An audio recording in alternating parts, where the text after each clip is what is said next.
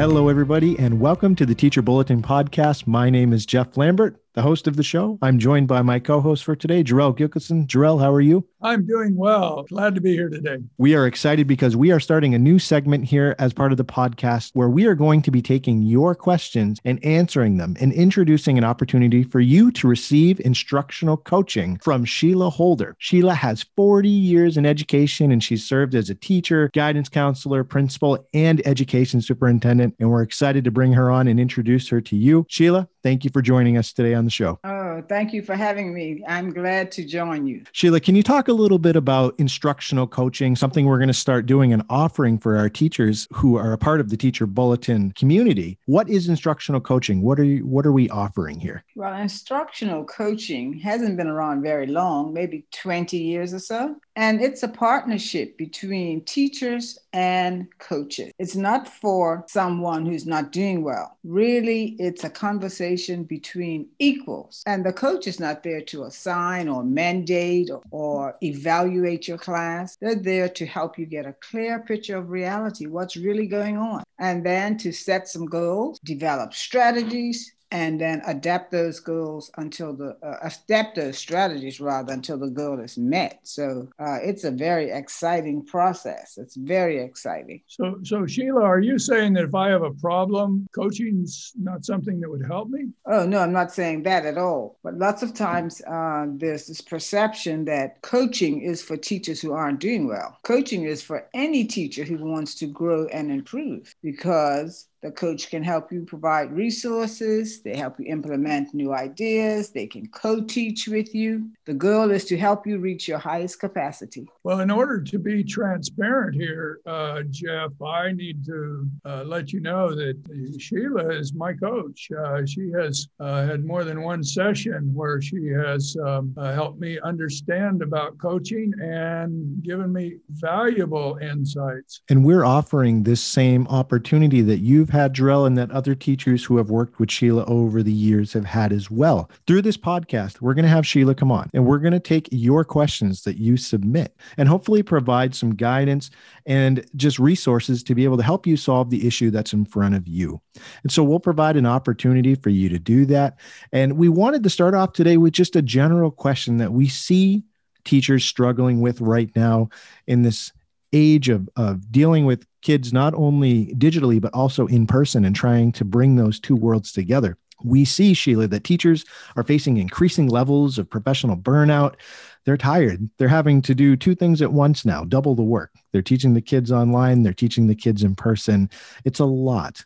And so we still have 2 months plus some left in the school year. And a lot of people are just at the end of their patience and their ability to just get up and go through and put things together the way they normally would. Are there any tips that you can provide teachers that would help them practice some self-care effectively and get some rejuvenation in their professional, spiritual, emotional lives during this time? This is a very stressful time that we're going through.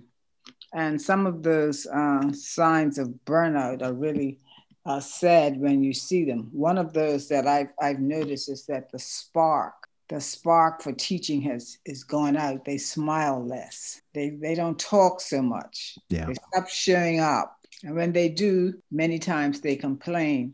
And sometimes we may, as administrators, think that this is, what's the matter with this teacher? But really, they are asking for help. They are really asking for help. And when someone complains, we need to listen to see what is the question.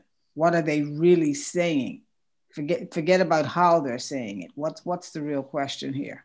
So administrators can make themselves more available. And this is hard for the administration to do also in the time of COVID, with classes being hybrid or the principal is not in the space where the teacher is. But when they notice some things, they could actually, where I began, ask teachers, what can I do to help?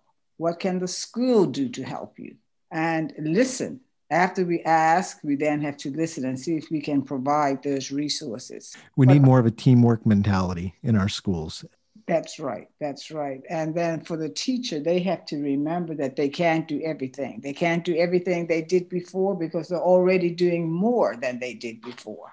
And for teachers who have children of their own, students of their own, they have to also provide for them. They still provide for their families, so they can't do everything. And it's so important, though, that they take that time for personal prayer and personal devotions in the morning, even if it's only 10 minutes. If they can find 10 minutes and get up before anybody else and provide that time with God, it's really, really important and will help them throughout the day. And then if they can be vulnerable with someone, find someone with who they can have candid conversation, talking about what's on their mind and dealing only with what they can control. And then there's some fun things that they can do too that are childlike, not childish, childlike. I started a garden. I'm not burnt out, but I love gardening. I started a gardening, and yesterday I had my first fruits of that garden, some lettuce and some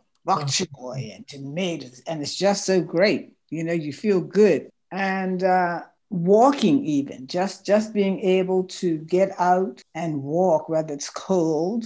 I feel sorry for those who are still in the cold, but some people enjoy that. And keep a journal.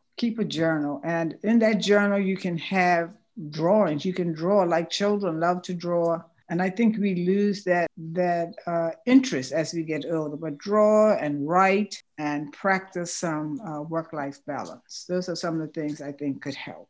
Yeah, I think it's so important to have somebody to talk to. You identified that. Maybe connect with an old friend, make a new friend. Those are very important things. And it's important to find that joy, because you touched on the item, Sheila, that you can't pack more into time than what we have.